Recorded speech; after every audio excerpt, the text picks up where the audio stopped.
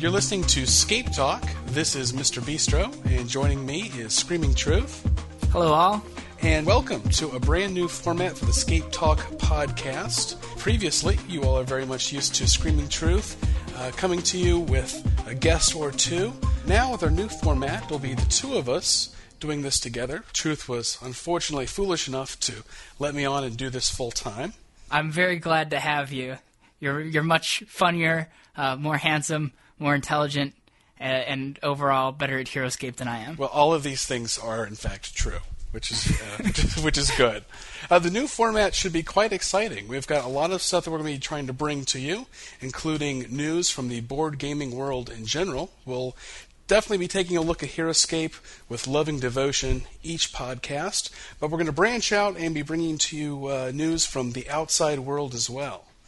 I'm very excited about that because that means a couple of things. It means that we're broadening our audience. We can pull in some more gamers, and it also means that we'll be doing game reviews. We'll be broadening your horizons, perhaps, if you just play Scape and are listening and looking to get into other cool games in that vein. All right, so let's talk about some HeroScape in the news. There's been a lot of changes lately. Since the last podcast, we've got a whole other company working on HeroScape. Now, of course, this brought about a little nervousness, perhaps some sick feelings. Some people were shaking their hands and screaming for a little bit there. But Wizards of the outrage. Outrage, yes, shaking their fist at the sky. But Wizards of the Coast has taken over the development and distribution of HeroScape. Huge news. And I think whenever you have a move that is that big and that huge, you're bound to have people who are just afraid. You know, for some people, they live, breathe HeroScape. You know, they spend a lot of time talking about HeroScape, getting together with other HeroScapers. So to have news come down the pipe that, all of a sudden lead designer Craig Van Ness is no longer on the game and it's over at Wizards of the Coast. Obviously, anybody who knows the industry or anybody who just knows HeroScape is going to be a little bit afraid of such a big change. And myself included, I definitely had my doubts going in. But I gotta say, man, what little they've done so far, most any doubt has just been washed away. Yeah, I mean, my first thought was, okay, no more Craig. That's a terrible thing. This is, they've done such a great job in HeroScape. But then we start to hear news. No, Craig will still be involved, just in a slightly different way. He'll still be giving us feedback and information. That right there is very reassuring to me. But when you also take into account that since HeroScape's inception, we've had great difficulties just getting our hands on it. It's been tough getting it in stores. And Wizards has a great track record of being able to get the product to people, get it to the stores. Yeah, the distribution problems have plagued HeroScape from the beginning. They've done a lot of things where, like, marketing will decide to pack two uniques for every one common, which just doesn't work. And Wizards, I think, more of Wizards people understand hobby gaming. I feel like Hasbro, the people who are on marketing or used to be on marketing or whatever, maybe from past experience had some preconceptions going in that didn't necessarily ring true for HeroScape. I think HeroScape's a little bit different animal than Hasbro had ever handled before. Right. The marketing was almost like it was for toys rather than a game. Right. I think we'll see a lot of that mature at Wizards. I think this is something they're used to handling. Absolutely. And, of course, one of the big things that comes along with the Wizards changeover is how will they be releasing product, how will it be packaged. One of the big things that really had people a little freaked out was that two big sets that were coming out soon, Takala Jungle and Aquila's Alliance, might not be released, or at least not released as they were originally planned. We just got news, fantastic news, that they will be coming out, as far as I know, more or less as they were originally planned, and that is fantastic news for HeroScapers, especially the fact that Takala Jungle will be packed in larger numbers than Aquila's Alliance. So that big problem we've always had will be no more, and we'll be able to get our hands in that jungle all the more easier. Yeah, the problem was that the palm trees, I guess, are expensive to make. Sure. And Wizards wanted a higher profit margin, I think, than what was going to be available to them with those expensive trees in there. And I think that they've just gone ahead and, bit the bullet a little bit and decided to go for a smaller profit margin to make the fans happy and give them what was originally, promised them. Sure. And I think that's an amazing move on their part, both because it's going to sell in massive amounts and therefore help with any problems they would have had with profit margin. It's the set that's most excited fans, I think, from the very beginning as far as terrain goes. Well, it's clearly a lot more elaborate. I mean, you compare it to the pine trees, there are two pieces, a giant green chunk and then a brown base. They're definitely very different. And it's funny because Hasbro has always kept their terrain very simple right up into now until this actually gets handed over to Wizards. They've always done very simple terrain in the past, and then, of course, they did their most complex piece right before all of their work went over to Wizards. That's kind of funny. I'm sure in the future, though, we'll probably see a return to slightly simpler terrain. Speaking of other terrain, too, of course, one of the first things we heard from Wizards was that they were interested in doing other terrain packs. And we got to see a little mock-up on Heroescapers.com of a possible desert terrain pack, which is interesting. I know some people were saying, I don't know how I feel about desert. I could sort of do that on my own. Yes, but this is a great sign that Wizards is really thinking of all the different ways they could branch this out. This could really grow in a way that we haven't seen before, which is nice. Yeah, there's definitely some mixed reception to those desert terrain photos, and I think a lot of people just kind of missed what Wizards was saying they wanted to do, and that was that they wanted to offer something to the hobby shops that was a decent amount of terrain, enough to get them started, with terrain, where they could go out and they could just buy a few individual booster packs and a terrain pack, and they would have what it takes to play. That they didn't have to buy in on the master set, or it was also they wanted to give the hobby shop an exclusive. I think there was a lot of things that they were thinking about with that. I can see both sides. One side is like, hey man, if it makes you money, if it gets you in the right places and gets the right people buying it, then great. And the other side is, why not do some new desert terrain piece, some new mold, and we'll see what they do with that. So far, they've been extremely responsive to fan input, so we'll see where they go with that. I think it's very much up in the air right now. I think it's a positive. It just means they're looking at all the different options they have. They're broadening their scope from what Hasbro is doing. It might not just be the usual linear release we're used to. It might not just be, this release is next, and this release is next, this release is next. They might have other things coming out at the same time. Well, we're going to send these out to the retailers. They'll have their own thing going on. These are our main releases here. I think it's a great sign. If they want to broaden it and expand the scope a little bit, that'll be good with me.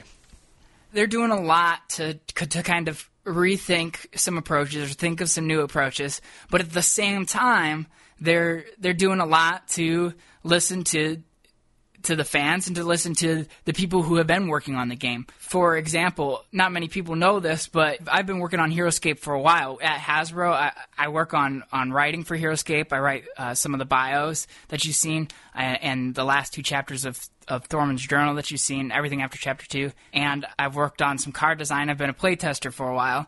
In switching over, Wizards immediately gave me a call. There was a whole conference of people, and they all wanted to talk about how I felt about where HeroScape was going. They wanted to talk about, how should we introduce this to the fans. They were greatly and immediately concerned with what the fans thought, and as a freelancer on the game, what I thought about direction and stuff like that. And to this day, I get emails from Paul and from Henry Stern wanting to know, okay, what do you think about doing this with this future thing? And that's been great for me. I it's just this whole new level of involvement that I'm very excited about. One of the things that we heard that was kind of surprising was they said they were going to lean on their playtesters a lot for feedback and information. As a playtester, is that true? Are they going to be going to the playtesters a lot? Yeah, they have. Yep, they definitely have. There was just a thread in the playtest forum about Wave 10 and some prospective layouts for Wave 10 and what we thought, and there's been a conversation going about that. And we just finished up Wave 9 playtesting. Wow. And Wave 9 is so exciting. It's so exciting. I could say with confidence that I think it's the best wave to HeroScape yet. Really? Once you guys see this, it's just got the perfect blend of figures. All the sculpts are great. All the powers are great. And this is the first wave.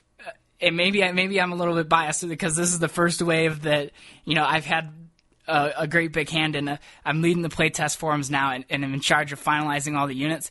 And I really think that we knocked it out of the park with getting all these units priced right and exciting. And I also got to design 3 units for Wave 9.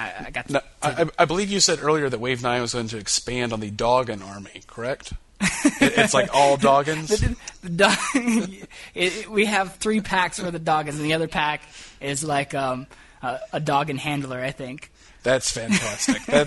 We're really going to see Dune shine now. That's great. Yeah, don't count on it. Yeah.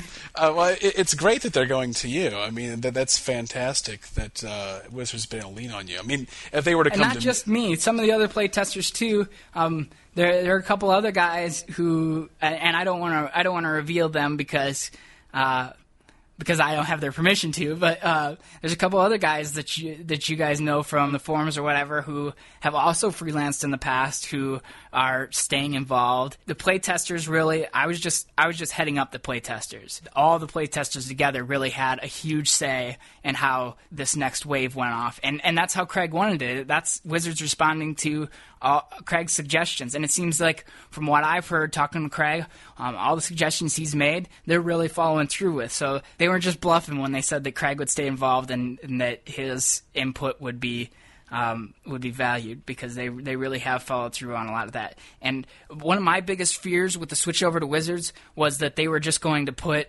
somebody on, they were just going to pull somebody off of something else and throw them on HeroScape cold turkey. Guys, have them play a couple of games of HeroScape, and then all of a sudden they're designing units. And after you've had a game out for 2-3 years with a lot of units out like it is, there's a lot of delicate balance things that somebody coming straight on might not pick up on. Yeah, if you accidentally get a unit that bonds with Q9, you could just ruin the game. And that's not the case at all. Henry Stern has come on as kind of like lead designer, but he's been deferring to the playtesters, and I don't know if he's getting a feel for the game, and after a couple waves he'll jump on, or if he's just going to sit in a place of kind of keeping everything organized and handing out work to some of the freelancers who've been working on the game long term. Either way, Henry Stern has just been fantastic. Maybe you guys will get to meet him at Gen Con. I don't know, but I want to try to have him on the show. But he's just been great. He's been like my go-to guy at Wizards, and I got to give a shout out to him. Good, and it's great that Craig's still on.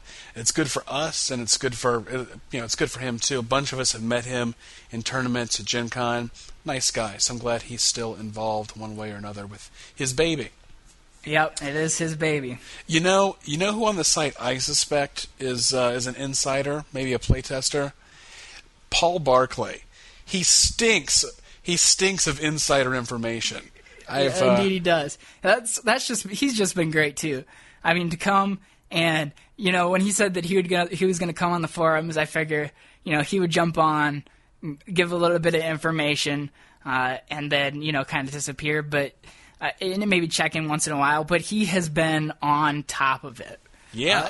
He's been answering so many of the fans' questions, and such a brave man. Such a nice guy. Such a brave guy to venture into that bloated monstrosity that is the official Wizards feedback thread. Yeah. Yes, dear Paul, if you could be any kind of meatball, what kind would it be? Yeah. So, no, we definitely appreciate him checking in with us.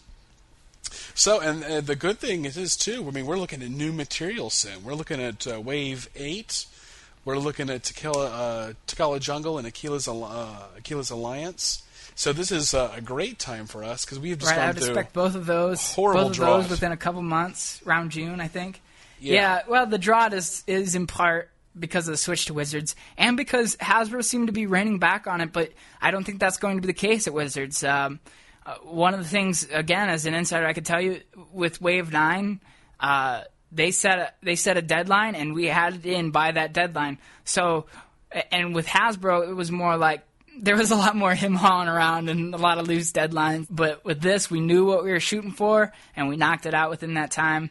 And hopefully that continues, which would mean more reliable product release dates and such. Yeah, and when Wave 8 comes out, there are going to be nerds in the gaming stores rubbing these packs in their bodies, going, "Oh God, I've missed it so much."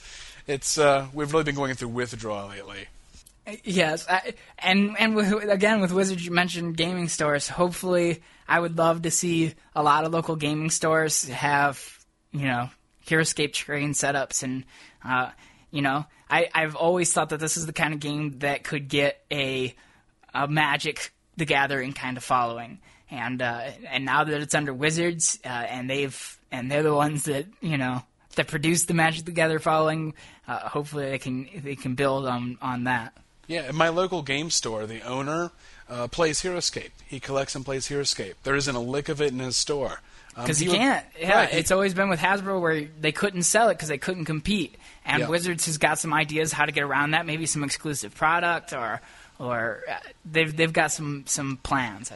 Yeah, and who wouldn't mind giving a little money to their local game store as opposed to Target or Walmart? So I know a couple people that would mind, but screw them. That's right there. All right, so let's move on from HeroScape and talk about the world of gaming in general, whether it's board gaming, miniature gaming, or war gaming. Let's just step back and take a broader look at things. As far as general gaming, I'm pretty excited about another Hasbro release that is on its way. Oh, yes. And that is the new Risk. I don't know if you've heard about this, but Risk has got a revamp. There's a new version of Risk that's coming out this summer, and it was made by Rob Daviau. I gotta tell you, I had a chance to play this, and it is just freaking sweet. It is everything Risk always should have been. If you had told people a couple years ago there's going to be a new release of Risk, it's going to change everything, they would have laughed you down. And people are now... I think they still are laughing us down, but they will see. They shall see.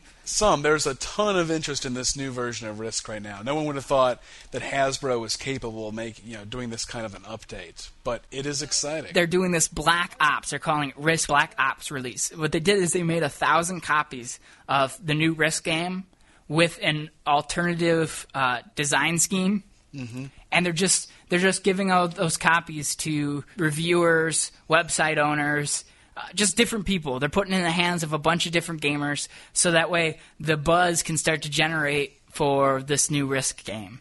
Just getting that news out there on the internet or wherever that, hey, there's a new Risk coming out and I've played it because Hasbro sent me this cool Black Ops version and it's really great. And it is. They've done some things to really make the game move quick.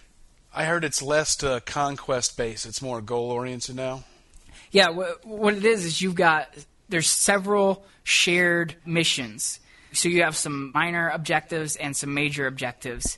And, a minor objective might be control Africa, and a major objective might be control Asia, or there might be an objective that says take 10 territories in one turn, or control 2 capitals besides your own. And it's just a ton more fun to try to meet those objectives. And each objective comes with a reward, which will, it might benefit you in battle with an extra die, or it might, give you an airfield that gives you an advantage in that territory and every territory around it.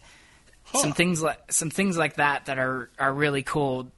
Just the theme has really grown with these few minor changes, as well as the mechanics. It's just an overall massive success in my eyes. That sounds like the same simple older game we know, just a lot more dynamic now. You still feel Risk in it, but it's a lot more dynamic, a lot faster. It gets rid of all Risk problems and adds some new theme and some new mechanics that are just great and innovative.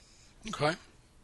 Yeah, another thing that is going to be coming out soon, which I think gamers should look forward to, if you're a miniature gamer, and I assume you are since you're playing HeroScape, Descent has always been a popular game.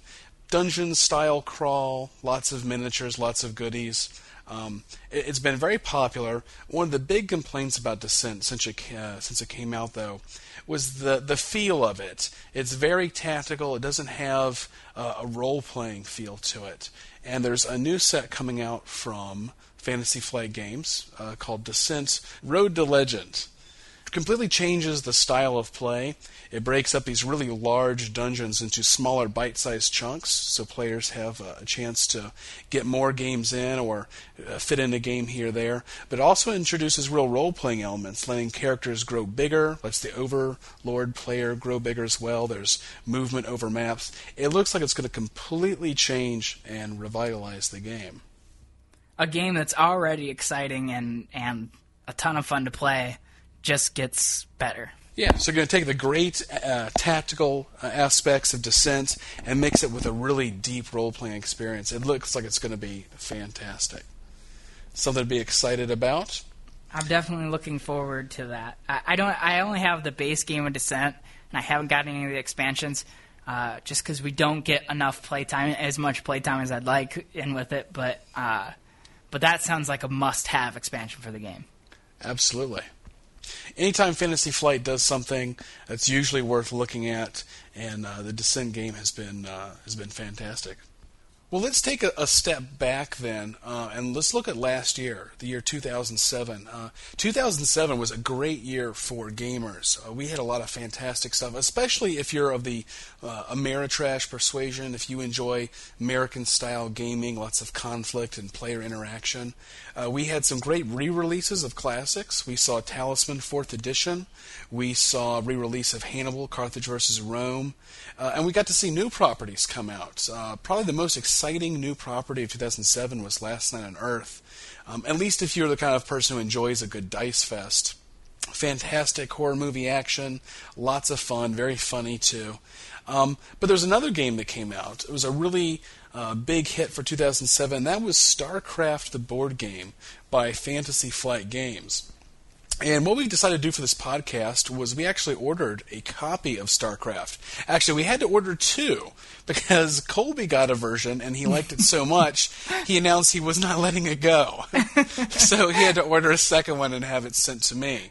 So we thought we would play StarCraft, give it a try, and then tell you what we thought. This is kind of a controversial game when it came out, or maybe not controversial, but it made people nervous. StarCraft is one of the greatest real-time strategy games of all time on the PC.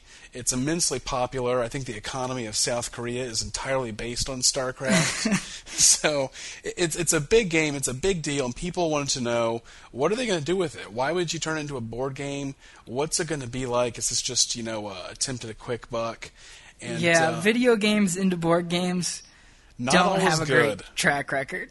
No. Doom had pretty mixed reviews.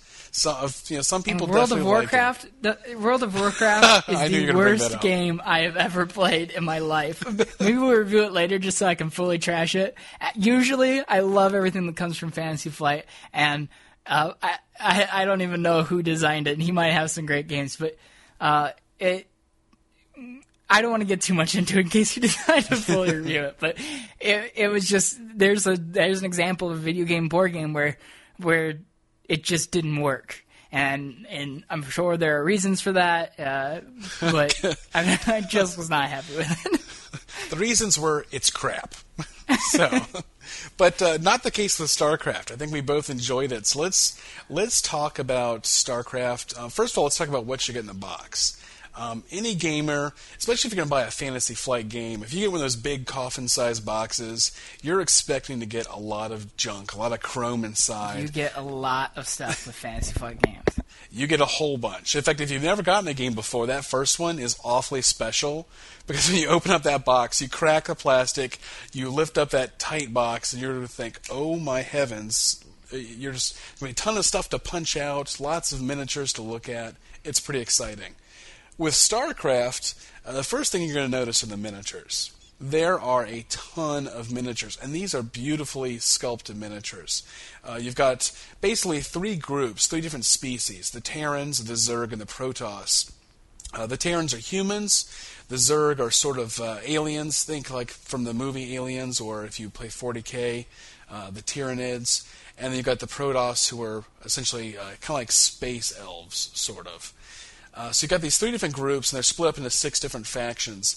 If you've played the game, you pretty much know what to expect with the miniatures. They've got tons of different units from the game, beautifully represented. These really are gorgeous, gorgeous miniatures. One small complaint about them, though, is the plastic they're cast in. It almost resembles really dense foam.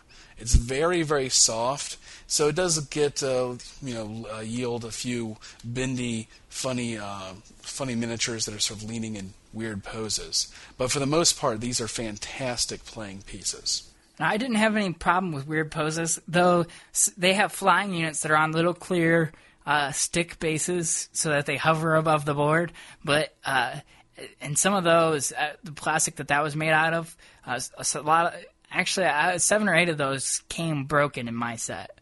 Mine as well.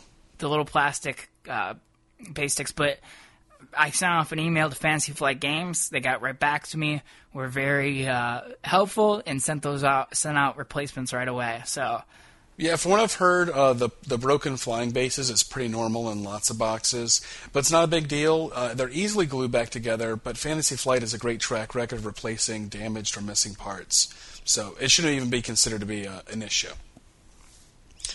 Okay, so you've got the pieces, then you've got these magnificent big board sections, you've got dice, tons of counters, more counters you're going to know what to do with at first, and you've got a giant rule book. So let's talk about a little bit in terms of how does it play, how does it feel like the video game. Well, first of all, you've got all the units that you've seen from the video game, or most of those units. They've even got characters leading them that are taken directly from the video games. Another big part of this game that reminds you of the video game is the technology. You've got technology cards, which, like a typical real-time strategy game, you're going to be working on upgrading. You won't have access to everything you want at first. You're going to build things, gain technologies, and be able to make new, bigger, badder, more destructive units, which is a whole lot of fun. The way they capture that is just fantastic. It really, really works. It works within the game's time limit. It's easy. It was very beautifully done because it's been poorly done in the past, and they did it really well. Yeah, sometimes upgrades can be done quite horribly. Sometimes they can be really complex, too. And this is done in a very nice, simple, fun manner. And, of course, you've got unit building as well. Just as in the computer game, you're going to be starting off with very little and building up your forces, building up your technology. You only get one type of base, and you can put that base in different territories as you expand. But that base includes various buildings. As you upgrade like your base building and get different types of buildings, there's 3 different types of buildings that each race can get, and then they can upgrade those 3 times each. So anytime you build a new base, all of that stuff is available there at that base, which really helps. It really works. It feels right, and it keeps from getting the board any messier than it is with all those units out there and getting any more complex than it has to be. Yeah, it is a Fantasy Flight game, which means your board's going to get pretty full of stuff. You need a big table to play with. You're going to need a big table. But also, in terms of translating this from a video game to a board game, there's a lot of neat stuff they did. This is not a direct translation. You're not going to sit down and feel like you're playing the actual video game on your table, which is a good thing. It's important because, that's where a lot of games that try to come over from video games fall short, is they try to stick too close to the source material. And a lot of that doesn't translate well because in a video game, you've got a computer doing all your equations for you, doing all the math for you, doing all the little niggly stuff for you. So if you try to translate directly into a board game, you end up with the player having to do a lot of stuff, and you're slowing down your game, and you're making it, work. Yeah, translating a video game should be a lot like translating a book to a movie. You can do it, anyone can do it, but you should always ask why. What is this translation going to do for the viewer? Why bother having a movie if you've already got the book? And the really good translations from book to screen tend to offer up something new, and that's exactly what this game does. You get the Star Trek feel. You can feel... Star Trek? Yes, it's Star Trek. That's what I said. I stand by it. My 100%. Vulcan nerve pinches you for +4 damage. Oh, I'm sorry. I had to reveal a little nerd there. But yeah, I mean, it feels like StarCraft. You've got the figures, you've got fast, fun combat, but at the same time, it's a completely new experience.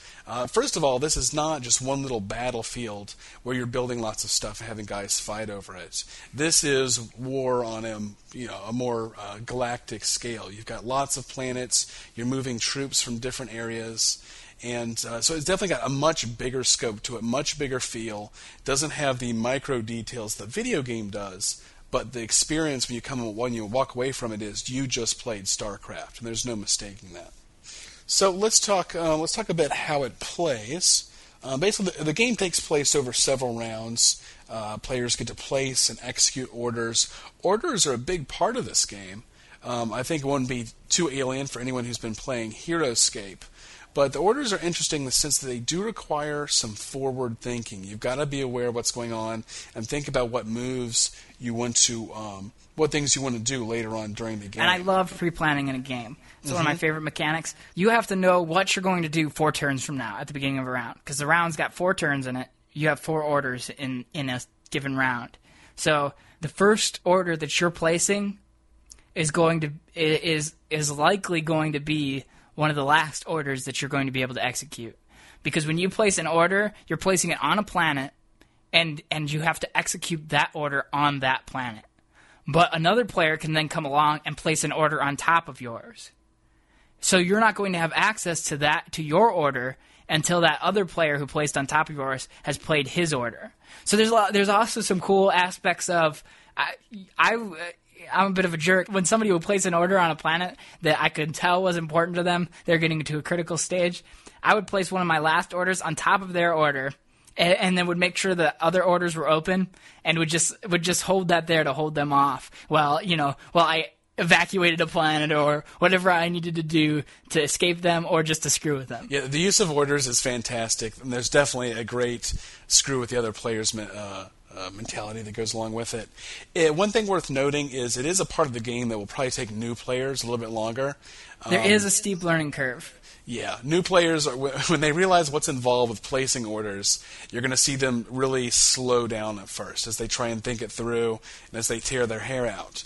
But it's likely you're going to screw up your first couple of rounds. Yeah, there's going to be a lot of, why did I do that to myself when you first get going? That said, though, once people have played this a little bit, played a couple of games, it won't take that long and there won't be much downtime. Really, the worst downtime is probably during the order marker placing.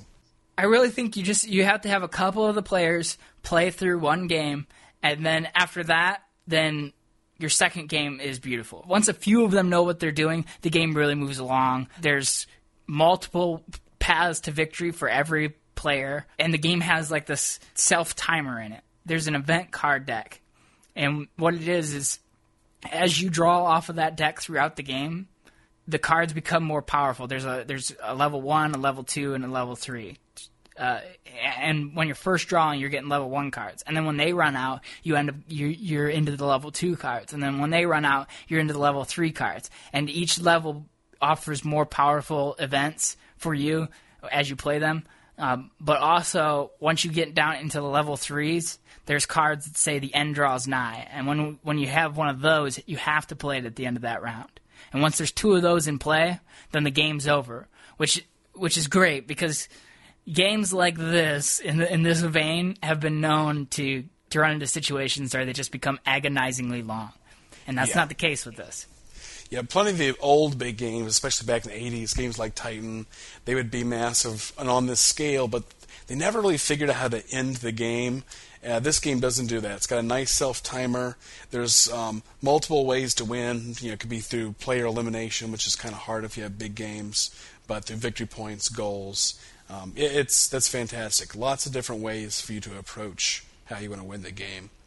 And then there's combat, of course. If it's StarCraft, there's going to be a big combat focus. And the combat surprised me. I tend not to like games that resolve combat through cards. That's not usually a mechanic I like. But it really works in StarCraft. It's fast. It's easy, and it's really satisfying, too, when you walk away from it. The speed of it is actually what I really liked. I liked, sometimes in games like Twilight Imperium, the combat can get a little bogged down. The rest of the game can kind of screech to a halt. And with this, you're resolving it really fast. It's over really quickly. I like different mechanics. I like something that's going to offer something new. And this is a diceless combat system. You're playing just cards. So it also, it's unique in that a lot of these types of games are dice fests. And I love a dice fest. You know, obviously I'm a huge fan of HeroScape. But this really offers something different.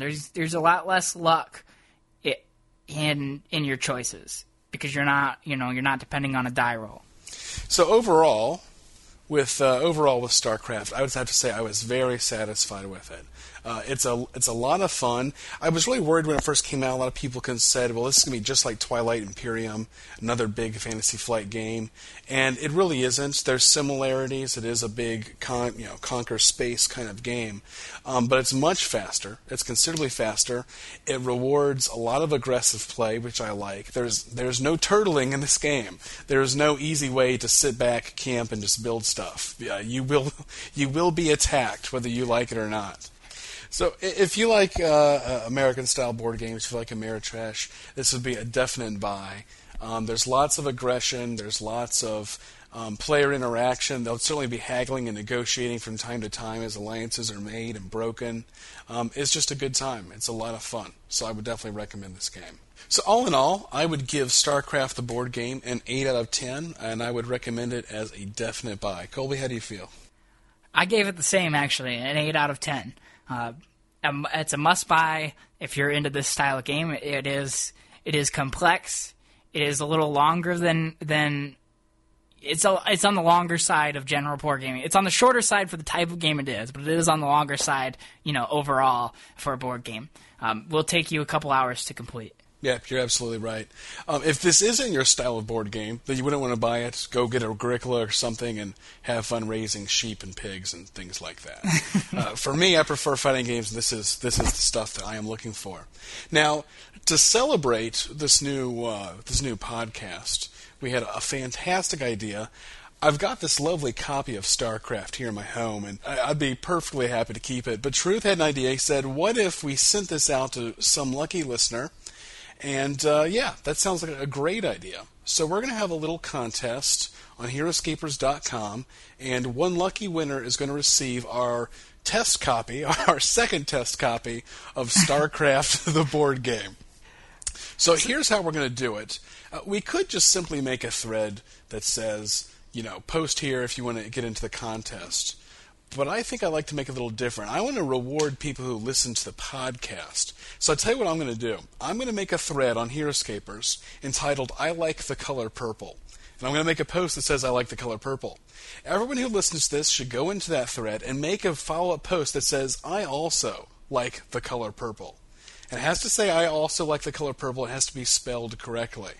Everyone who does that will be entered into the contest. We'll pick someone at random, and someone will be able to win this test copy of StarCraft the board game, literally only used 2 or 3 times. So check out HeroScapers.com, look for that contest thread, and make sure you get your post in so you can have a chance to win this great game and save yourself quite a bit of money to boot.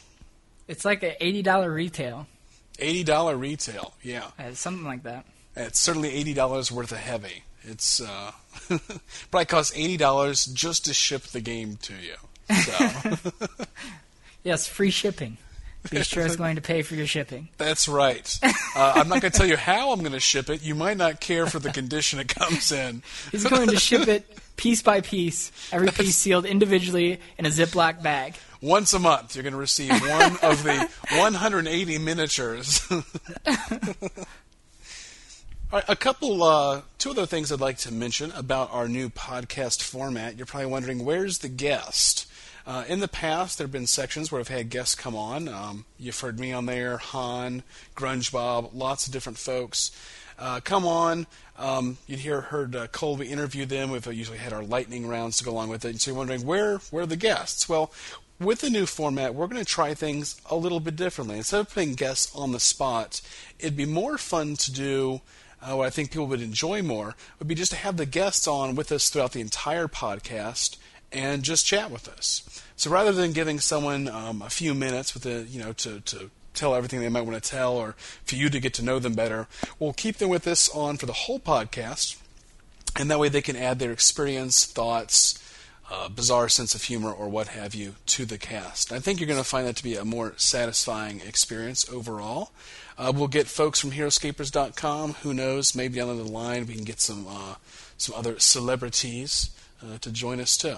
It won't be an interview type format like it has been in the past. It won't be one of us asking them a bunch of different questions. Instead, we're talking about Risk Black Ops today. So they would join us, and if they have some input on Risk Black Ops, they would just chat along with us. So it's like an additional co-host sort of thing. Right, and it'll be better than putting them on the spot, and the lightning round, while amusing, only has so much use as you can get out of it before it just starts to become annoying. If you miss the lightning round, you can go ahead and create your own. Just make up some random questions you can ask yourself. Grab one subject, like, say, walruses, then mix it with a completely other subject, such as, say, the manufacturing of paper boxes. Make a funny question, there you go. There's the lightning round. So we can't do that forever, though, because after a while it does get a little old.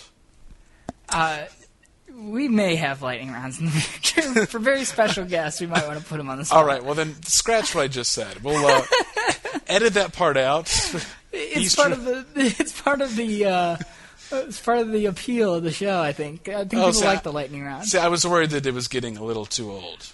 Did you think it was getting too old? No, but my problem is I never think anything is getting too old, so I carry a joke long past when it's... Maybe that'll be part of our section of the show. I think we still need to have somewhat putting guests on the spot. All right, well then... I think they should fear us. I think it's important to keep our dominance over them. All right. Why do you support the Colombian government's aggression against Venezuela? I don't know. All right, well, edit that part out. I'm a liar. And where did we leave off then? We wanted to talk about.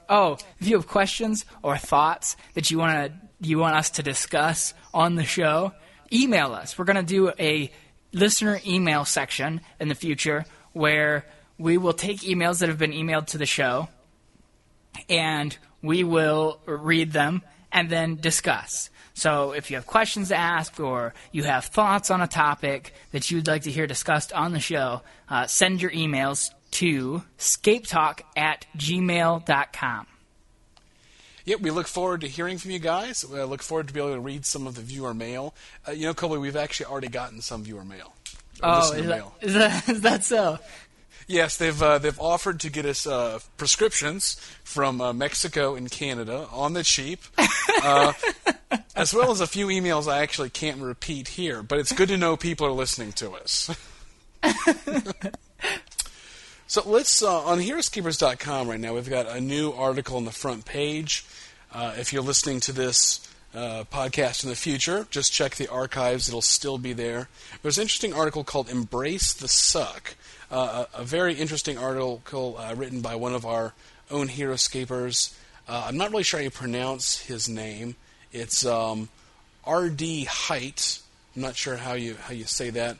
But basically what his article says is that a lot of these maligned units, these units that people don't like, they think they're too expensive, or they don't like their powers, are necessary parts of the game.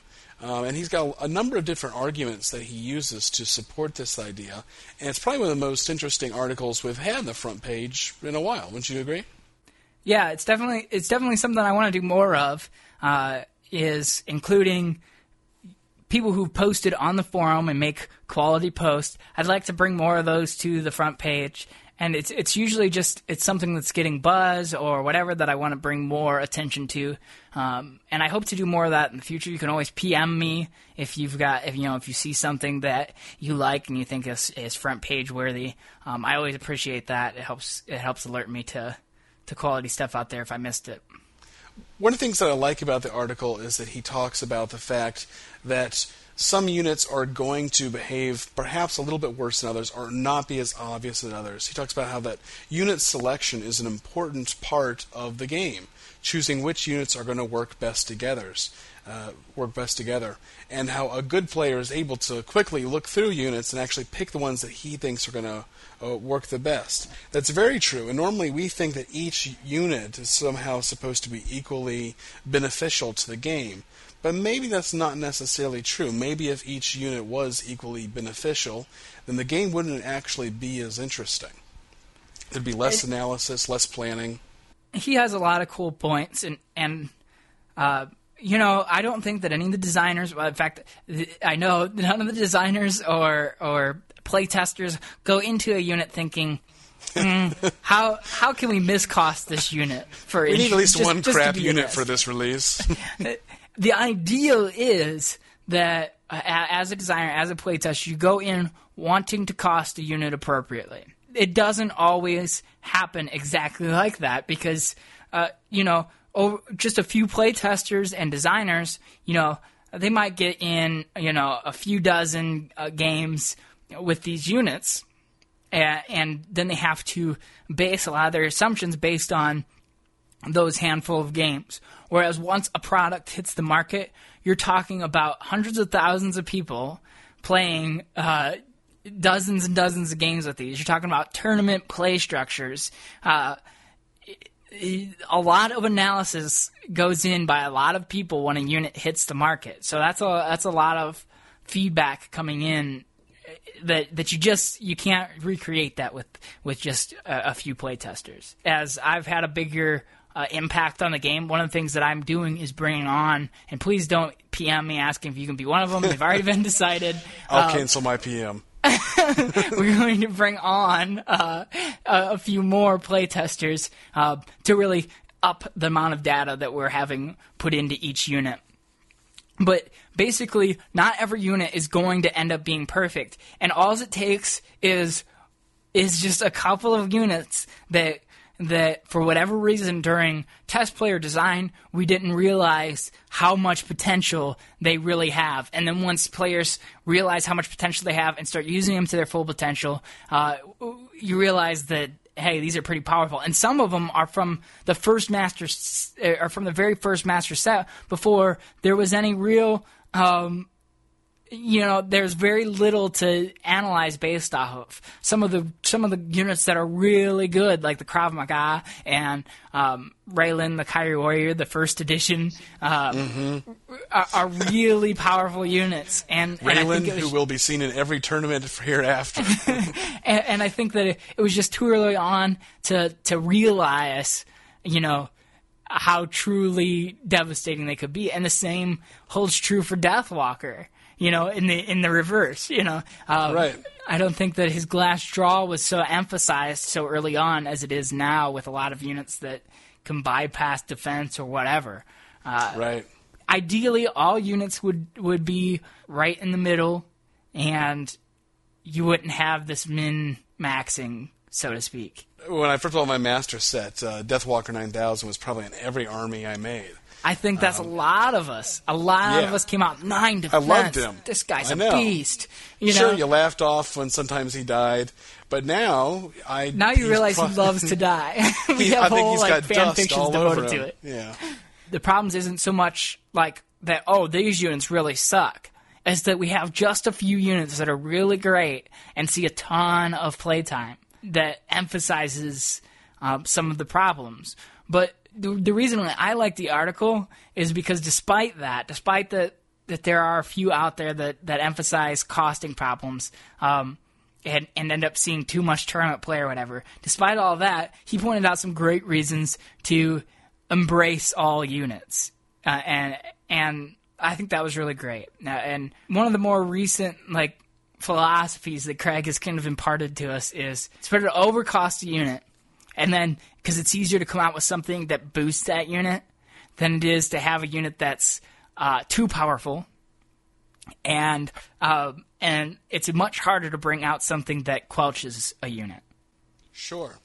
Well, when we can look at other things that have come out in the past, but Q9's a good example where he is a little undercosted. And it would be really tough to sort of make something that would level him out a bit without really changing things in general. Q9 was simply it was a time in Heroescape where heroes weren't getting enough cred. People like, well, what is it should be called Squadscape. Squads are so much better than heroes. That's right. And so when that large hero pack, Ragnar's Vision, came out, I think that the designers and playtesters felt they needed to put an emphasis on making heroes, more worthy of a draft. And Q9, I think, just happened to maybe get a little overcompensation. We'll continue to build the game in such a way that we'll try to balance all that out, but I think the future only sees things getting better. You don't want to cost units so that, this unit's just as good as Raylan, the Krav Maga, and Q9. You don't want to do that because then it's a power creep issue. It's a whole, it just alienates more of the other units further. And really, compared to so many other miniature games out there, we've had considerably less of that than just about any other game I've played that's collectible, like Heroescape. Really, my big call to embrace the suck is friggin' quit being so concerned with winning every game and just have some fun. Select a unit because you want to have fun with that unit rather than because you feel like it's got the best chance of dominating. Right. You don't have to play tournament-style games every time you play. Tournaments are great for what they are, but when you're at home, you're playing with friends, you should be having fun. And there's so many great ways that you can balance figures out. A lot of times when I build scenarios and I have friends over, I choose what figures will be in the scenario.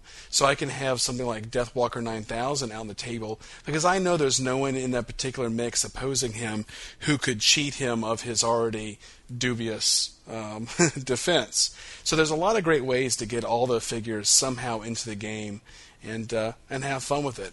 Winning only means so much. Yeah, you definitely want to try to win, but if it's at the expense of having fun, it's pointless. Because at the end of the day, you're just just one person playing a little game, and what does a win really mean anyway? Right. You gotta have fun with it. That's what Heroescape is all about. If you're not having fun, you're doing something wrong. You're doing something wrong, yes. So if you don't like seeing Q9 on the table every time, talk to your buddies and be like, hey, let's not friggin' play with Q9 today. How about we give it a rest? So embrace the suck. Embrace the suck. Let's talk about you a little bit more, because you just sort of revealed to everyone that you've been working with previously Hasbro, now Wizards of the Coast, and you've said things like you've written bios, right? I got a decent amount of work thanks to Craig. He just, I came on as a playtester and, started mixing it up there, and, Craig challenged me to write a bio. For some of the bios, he's like, why don't you try your hand at that? And I never fancied myself a writer at all. But I relished the challenge, so I wrote some stuff up, and he really liked it, and so that led to more work in that vein, and in some other stuff. And now with the transition to Wizards, it's led to even more, which is all sitting on cloud 9. Let me ask, how often in the bios, do you ever use the bios to hint at other stuff that we might be seeing later on in the future? Yeah, I think that's kind of something that's been... I guess what I'm asking is, do you purposefully look towards the future, or do you just end up writing cool stuff that later on gets incorporated? It's a little of both. There's kind of been a standard set for me that, hey, in some of these writings, you should hint future units. And that standard's been set because when it gets done, the fans at Heroescapers, which is really the only feedback that we get, is, I shouldn't say only, but it's the greatest amount of feedback I get personally, anyhow. But and Heroescapers love to see, could this be a future unit? Oh, that would be so cool. And other times, it hasn't happened yet, but it's been discussed the possibility of I'll just write in a character because I need a character there. And possibility has definitely been discussed of those characters eventually making it onto the board. Anything's possible as far as that goes. It's been fun. It's definitely been fun. I've definitely put my heart and my passion into the writings. I've always thought that that's an important part of HeroScape. I know some people disagree and think that theme doesn't really mean nothing, but theme is important to me in a game. And I know it's important to others, and I had always felt like there needed to be more of that. So I really tried to bring it when I started writing. Tried to really develop things, give the characters some depth and things like that. And not everybody's been a fan. The biggest complaint, or the most, not the biggest complaint, but the complaint that happens the most often is, well, the old bios were so much more bio-like. Johnny Shotgun Sullivan comes from Dry Gulch, whatever.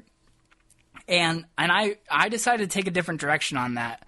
I wanted to be different with each bio, and not each bio can be completely unique, but I wanted to do some different things. I didn't want everything to be the same. I wanted the reader to, and it was important to me that the reader came away entertained. So on some of the things I would do, a classic bio style. On other things, I would be like, well, I want to develop Alpha Prime, and I want to use this bio and these characters to help give a window into what Alpha Prime, the Planet of the Soulborgs, is all about. And other ones, I wanted to give a window into the world of HeroScape, and I felt like the best way to do that was to do it in a present tense vignette of a character, the character in action or something, because I think that has just as much, personally, I think it has just as much value as knowing some past history, giving some kind of word picture visualization of this unit on the board. He's no longer just a piece of plastic, but you can kind of see him doing these actions and these things. Well, a big part of the kind of games we play, including miniature games, is the theme is not tacked on. The theme is an important part of the game. I think most people who play this kind of game enjoy there being a narrative, whether it's one they're creating or one that's also there in the background, too. Thorman's Journal is a great place for that. I'm waiting for that to pick back up, hopefully after Wizards takes over the website, April 1st, I think. We'll see what happens with that. I've got a lot more written than what's currently on the website. I was a ways out before it ever switched from Hasbro. I was a ways out in the journal. So, and that's really the driving storytelling thing. I like to use the bios to supplement that and really add story and entertainment value to the fiction.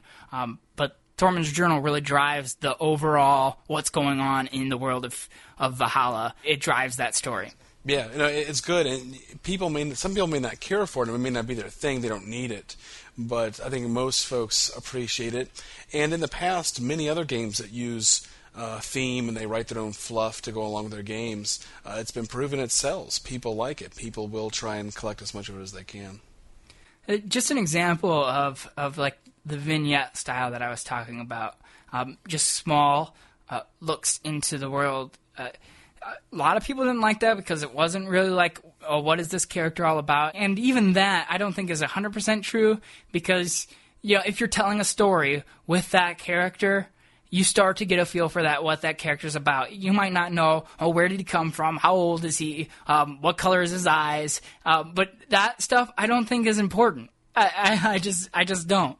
If I work it in because it fits in the story or whatever, fine, but I think what a majority of people, or what I hope a majority of people want, is just something with a little bit of character depth. But, and also just tying on to what you said, too, reading the old bios where it just almost gives a person stats, or here's what they did in their old planet, it only does so much. I mean, saying that, okay, someone was a soldier in World War II, they fought really brave, they were great and all that, is fine, but it doesn't fit them into the world they're currently in. And that's really where it matters most. That's where you need more understanding of who or what they are. And frankly, I'm not as interested in someone's World War II story as I am in the world where people are flying around throwing lava and stuff like that. We are talking about a world where people are flying around and throwing lava and stuff. So it's hard to do well. You see a lot of stuff, that is fantasy that is just not done well. Like a lot of B movies or whatever, where it's just corny. And then you see some stuff where the writer really captures you and brings you into that fantastical world, like a Lord of the Rings, and then Peter Jackson's Lord of the Ring movies is a perfect example of really making you believe that world, I guess. And I think that the key to doing it is character development. If you can relate to this character, then I can bring this to life for you. That and just extreme butt kickery is important to me.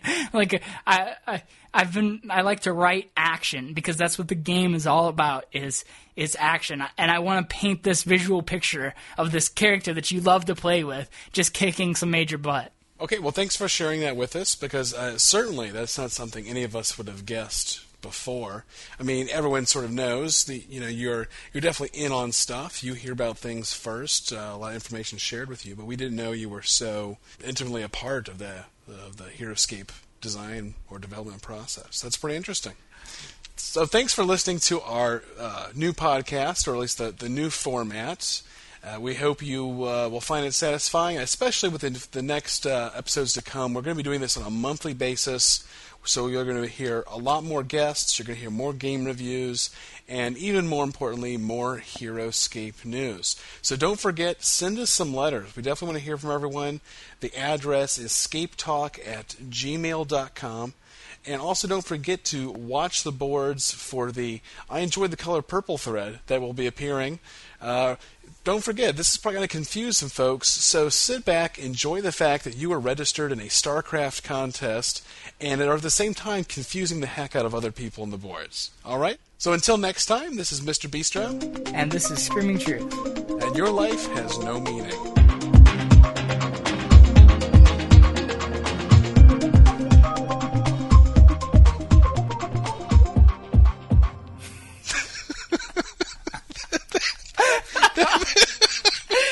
Maybe that could be his signature. Like, we just say something really mean at the end of every podcast.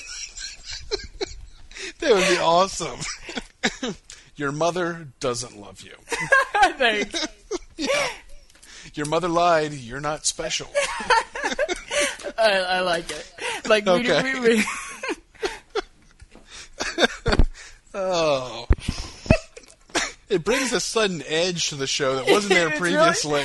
It's really pretty genius. Like, you end the show with a little negative affirmation. That's right. Because it's going along fine. It's pleasant conversation. At the very end, you're crap. All right. That stays.